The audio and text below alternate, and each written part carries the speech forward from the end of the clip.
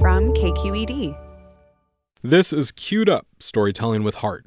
I'm John Sepulvedo. Here's Sonia Dirks with Chapter 3 of American Suburb.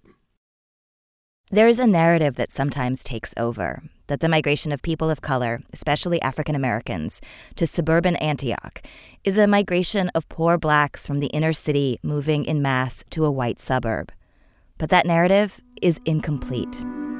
You have the early settlers. The early settlers, African Americans that came to Antioch in the early 90s, early 2000s, and they've been out here. Okay? And they came out here to escape what they saw in Oakland and Richmond. They wanted the suburban dream. Safe neighborhoods, good schools, a better life. That's what Pastor Lamont Francis wanted. He grew up in San Francisco, in Bayview Hunters Point. His mom was on Section 8, and he grew up poor. Now he's a middle-class pastor with a growing congregation in Antioch. Lamont says, yes, rising prices in cities played a role, especially more recently. A new wave of African Americans come, and a lot of them are low income, and a lot of them came out here because they were displaced. And the process of gentrification happened in the Oakland and Richmond and urban cities. So they came out here and they were promised one thing, and they came out here and got another. Promised, he says, a fresh start, a chance to own a home or even rent something bigger than a tiny apartment, a chance to raise kids on quiet, peaceful cul-de-sacs. No matter what their paycheck, Black people came to the suburbs for the same reasons white people did over half a century ago, the suburban American dream. What they didn't expect was what happened when they arrived. They run into not only angry whites that want their town back, but also African Americans that say, you guys are messing us up. And so now they get this pushback from African Americans that have been out here before that are telling them also to go back. So it's complicated. Even though it happened for him, Lamont knows a better life isn't as simple as packing up your belongings and moving across rolling hills from the inner cities of San Francisco, the flatlands of Oakland and Richmond, to this suburb on the edge of the Delta. But Lamont is a pastor, so it's probably no surprise that he believes that there is one thing that can help: Black church. It's kind of fitting that this story, which is in part about the role of Black church in a new homeland, takes place in a city called Antioch. It is, after all, a biblical name. There is no way you can have the city of Antioch and name it after the one that is in the Bible and not have Jews and Gentiles, blacks and whites and brown, getting along. Everybody, if we are actually going to live up to the name of the city. Antioch was the place Christians were first called Christians. Father, you are the Prince of Peace, and that there only can be peace, Father, if we have you on the throne of our hearts. As we depart from here, but not from you, we pray that you give us traveling grace to our separate homes of abode till we meet again. This be our prayer in Jesus' name. Let's all together say, amen. Pastor Lamont Francis is the pastor at Delta Bay Church of Christ in Antioch. The church motto, where believing is belonging. He preaches in a long room in a converted warehouse. It's got low ceilings, rows of office chairs, and a booming, sometimes screeching sound system. People move toward the front of the room to pray with church elders. They hold hands and whisper. A woman sobs, weeps in a really naked way. This happens every Sunday I come to church. Someone breaks down. Different reasons. Someone's sick, or their kid is struggling, or maybe working has worn them thin. 100 little reasons to cry. And it's a place that it's okay. Another woman stands holding a box of Kleenex, ready to pass them out on a moment's notice. Start the healing process. It's a process. It's not going to happen overnight. It's a process. But start it. Start it. Look up. Look up to him. As the black middle class moved to the suburbs and then the gentrification of the urban inner cities, people were coming in just to have worship or service, but they were not actually being the salt of the community. Lamont calls this the commuter church, community church dilemma. As waves of outmigration move people from historically black cities to the suburbs like Antioch, They would often commute back to cities like Oakland on Sunday mornings. That's commuter church. The commuter church is when you have people that do not live in that community that attend a local congregation. On the flip side, Pastor Francis says, is community church, something that had to be built out here. But how do you do that? How do you build community church in these new places? Turns out you start anywhere you can. So we had church in Starbucks, restaurants, and we had church in the Antioch Library. We had church outside. There were times we had nowhere to go, and we just went to somebody's living room. So it was really grassroots. And as gas prices went up, our membership went up.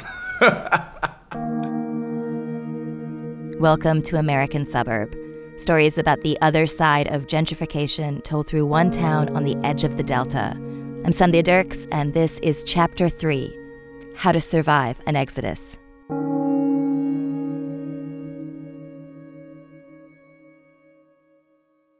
This city, Antioch, in the Bible is the first place they were called Christians. So I really believe spiritually there's a special placement for this city, and I think God's eyes in his heart. Not that he loves it more, but I think his desire is to do something great in Antioch. That is Pastor Kirkland Smith. He came to Antioch in 2001, one of the early waves of African Americans to move for the same suburban dream that brought so many here. I had a young family, and we were looking for something that was affordable. He was living in Fremont, a Bay Area city near San Jose, close to the heart of tech. We wanted to live in Fremont. It was where our church was, where my job was, and where our network was, and some business endeavors and all our friends. But we knew we couldn't afford Fremont. Obviously, you can't afford Fremont. San Francisco's out of the question. When he moved out here at first, his family commuted back to their church in Fremont. One reason, he was on staff there, and he liked his modest role. Not the head guy, but part of the church leadership. Another reason, none of the churches in Antioch felt like a good fit. God had told me to just introduce myself to some of the local clergy, black and white churches. There weren't many black churches. But when I went around, I saw that, one, there weren't many, and two, they were just doing church. But our church was very community-based. We were doing programs, food and clothing, recovery programs. We had a library, job training program. We had all that stuff going out of our church, and I didn't see any of that here. And I really began to feel compelled that this city needed that. He saw a need, but it was more, he says. In the end, the reason he built a church out here was simple. He says he was called by God. It was no question that God was telling me, I'm talking to you, and I'm speaking about Antioch, and I'm speaking now. Pastor Smith says back in the early 2000s, Antioch was different. I was here when there were no people of color here. Very few. When you saw them, you waved. You really made eye contact like, hey, and whether you knew them or not, it was something that caught your eye because you didn't see really any minorities here at all. And it wasn't easy being different in this suburb. I wouldn't even say a generation, but maybe a couple decades before that, when it got dark, blacks weren't really welcome here in Antioch. Antioch had been what was known as a sundown town. After the sunset, if you were black, there was an implicit rule not to get caught on city streets. But that was changing. It had to change. There were minorities, Hispanics and Asians and blacks that were beginning to buy out here. And I think some of the older residents, at least at that time, were having to deal with the reality that there were going to be some other people in the city that didn't look like them and maybe didn't even grow up, rural with rural mindsets like these city people that are coming from the inner city. While Pastor Smith moved here from Fremont, he says it wasn't the first time he felt displaced. I cannot speak directly towards Oakland or Richmond. I can speak directly towards San Francisco. I grew up in the Western Addition, Fillmore. The Fillmore was a historically black neighborhood in San Francisco. And if you talk to people that grew up in Fillmore, it was a proud community.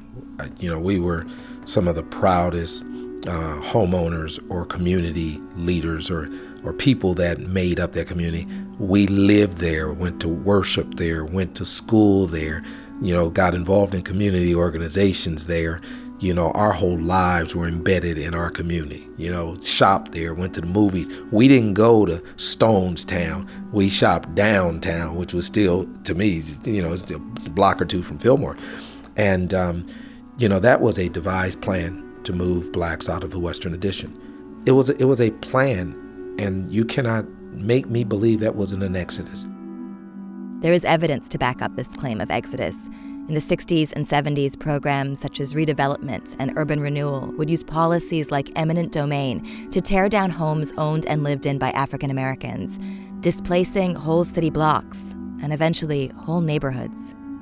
That had a deep and lasting effect on San Francisco's African American population, which is now a dwindling 4 to 6%. Across the Bay, Oakland is seeing its own population shift.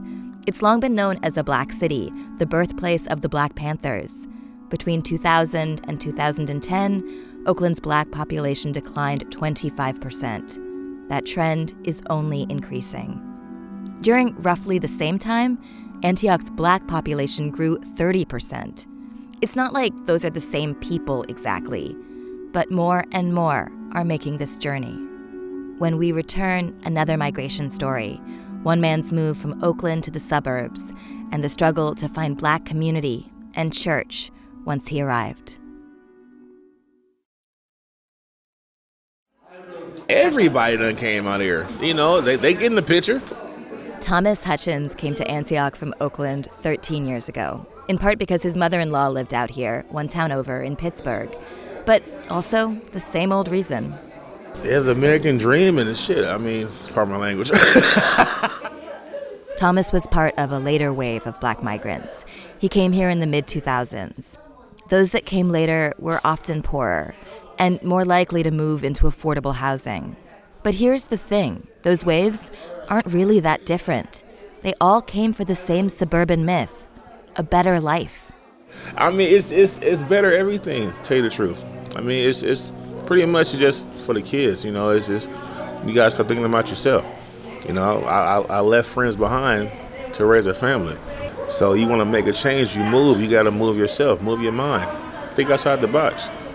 I got 7 kids. 7. So this ain't a roller coaster. This is a rodeo every day. Thomas is standing in a strip mall outside Word of Life Church on a Wednesday afternoon. This isn't his congregation. He tells me he's shopping for a new church. He grew up going to church every week. And he even commuted back to Oakland for a while to attend service with his mom. But the drive was long, and the church lost its lease. Another church he attended for a while, the pastor died. So he's looking for that home church out here. It's been kind of hard to find a real humble church family that actually preaches the word and not just come up and have a big show. I don't really want to come to church for a show. I want to hear the word. In front of Word of Life's church, there's a barber shop with 2 vintage red leather chairs. In the back is the worship hall and church offices. The bishop, Bishop Carlton Leonard, he's also a barber. Every Wednesday, the church holds a food pantry. It brings a lot of people here, like Thomas, to grab cakes and cookies, sliced bread, and cans of food, including a can that's lost its label, known as the mystery can. With the mystery can today, you get a free cookie. If you take the mystery can, you get a free cookie. A free cookie with every mystery can. Bishop Leonard gathers the crowd. Okay, everyone, it's time for prayer. Let's go outside. It's about 30 people on an average Wednesday. Before they pass out food, they pray. It's so good to have you all. We see a lot of new faces. Thank you for coming out. What we want to do before we start, we want to just pray. So could you be so kind as to touch someone? It's a good thing for us to pray. Amen? Amen. Because you never know what someone is going through. Sometimes we be smiling on the outside, but we're crying on the inside. And we're strong on the outside, but there's a lot of brokenness on the inside. And this gets at something essential about what church can provide. You can be broken without being made to feel weak. It's a place you can cry in public, pound your chest in joy or pain or rapture. This is what Thomas Hutchins is shopping for. To have that foundation, to have that backbone, that structure, you need church. If you get stood up and give a testimony every Sunday because you've been hurt, that's your venting point. You can't always vent to your wife or to your husband or to your friends. They just don't know. Sometimes you just want to just have people shut up just so you can talk and get your chest. That's what church is for. You stand up, say your testimony, you sit down. Everybody's keeping you in prayers. That's all you need sometimes. Thomas says where he grew up in Oakland, in a neighborhood known as the Deep East, things were rough. He remembers finding a gun on a playground when he was just a kid. A lot of the kids he grew up with are dead now, or in jail. Thomas talks about this box, this sort of limited set of possibilities that came with growing up where he did. People that's used to a certain thing can't accept the change when they get it. They stuck in that box. They comfortable with that 1-2 bedroom house with 8 people staying there. No, come out here and get you a 4 or 5 bedroom house with space. Tell the kids, go downstairs. I'm upstairs. Leave me alone. It's start fresh. Just go outside in the backyard. Ain't no backyards in Oakland. Once you come out here, then you see what and how you could be living, and make you change your mind. Never lose focus on where you was raised, where you came from, but you gotta grow. It's a sort of dual citizenship. Even though Thomas is raising his children here, he's still got this allegiance to Oakland. So do his kids, but it's different for them. They adapted, so they talk proper. And it's funny, I never had white friends growing up. Thomas is glad that his kids can be comfortable in all of these worlds. When I go pick up my kids here, they 10 black kids. But I like that, though. I felt different coming out here because I was around all blacks. Now, my kids go out and be around all blacks. They're like, hold on. It's different. I'm like, no, you got to be in tune with your people, too. Which is in part why he's looking for a black church to take his kids to, so they can experience that safe black space for themselves. And being safe is important. The promise of the suburbs is real for Thomas, but some things out here have actually felt worse. I've been pulled over more times in a week than I've been pulled over my whole life in Oakland. But, I've been blessed. I never went down with no dope charge, no serious cases. It's just driving on suspended license. My bad. Next time I know. But, it's the stereotype is real. There are parts of Antioch that are like Deep East Oakland where Thomas grew up. The names of the housing projects have changed, but Thomas says he felt the same, a sort of lingering fear and anxiety as he walked down the street.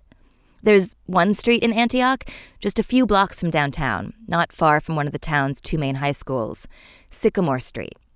It's lined with shabby apartment complexes, some boarded-up buildings. Thomas moved around a bunch. One of his addresses was on Sycamore. You move from Oakland to Little Oakland in Antioch. Shootings every day. At nighttime was crazy. I never dropped on the ground and covered my head from gunshots in Oakland. I did it in Antioch because right outside my goddamn window. Thomas and his wife got steady work, enough so they could afford to rent a house with a back porch and a view of the rolling hills. In some ways, he hates it here. The weather, for one. He never had allergies before. Now he's always stuffed up, and he hates the heat. When you're driving back towards the bay from the suburbs, just before you get to Oakland, you drive through this tunnel, the Caldecott Tunnel. Thomas says every time he passes through it and emerges on the Oakland side, he just feels better. His sinus is clear, the heat drops. It just feels right. Still, he's glad he moved. He wouldn't change that. Thomas tells the bishop he'll be back next week. So I'm going to see you Sunday morning. Thank you for everything today. I appreciate it. God bless you. And have a good day. Thomas doesn't go back on Sunday. Working 7 days a week, he says it's hard to make time. He's still in the market for a new church.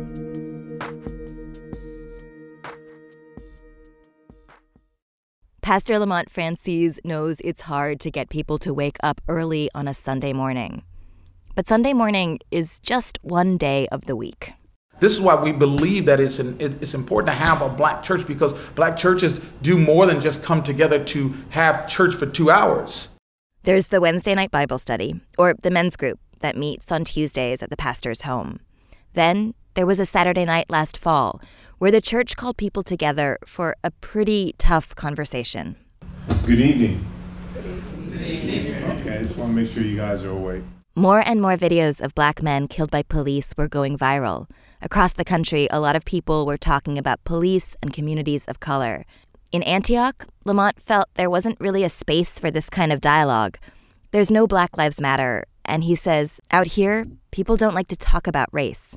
So he and some of his fellow black clergy decided to host a community forum at his church. About 50 people were in attendance. It was mostly African Americans, but not all. Fear is something that we have to learn how to deal with. That's Mark Hicks. He was an Oakland police officer for 30 years. He's from Oakland originally. He lives in Antioch, and he's a black man. So he came to speak at the forum tonight to share his police perspective as an African American cop. You have to realize that from the perspective of an officer, every day that we put on that bulletproof vest and that badge and we wear that gun on our hip, it's a situation where you realize, hey, you might not return home from work that day to your family. That's a comment Antioch resident Shamira Furman kind of took issue with.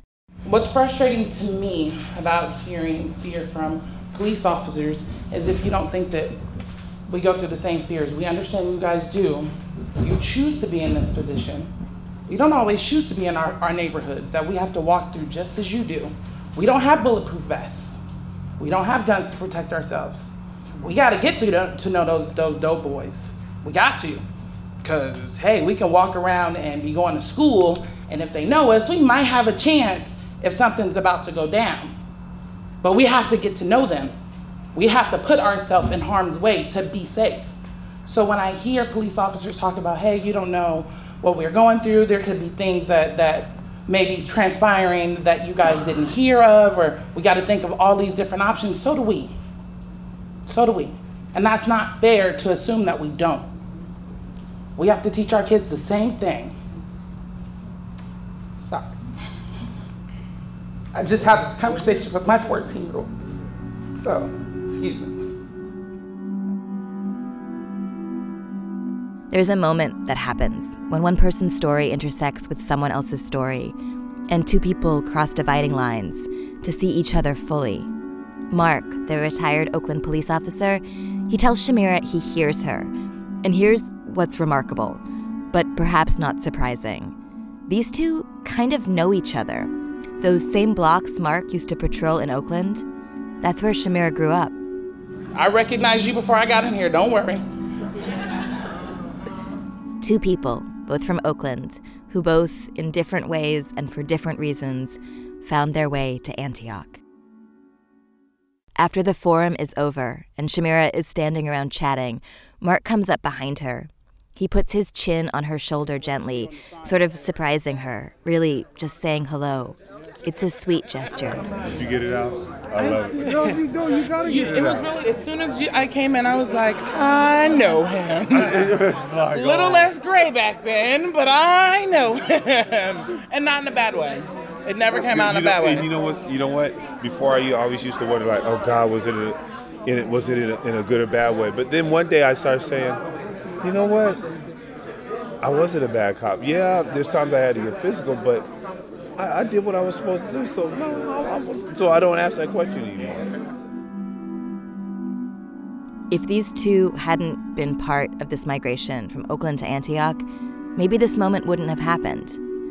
But there's something telling about finding each other here in a black church in Antioch. Maybe that's why black church is so important out here. It can create a space to share what it's like to be black in Antioch, a space to come together and talk about how to survive an exodus.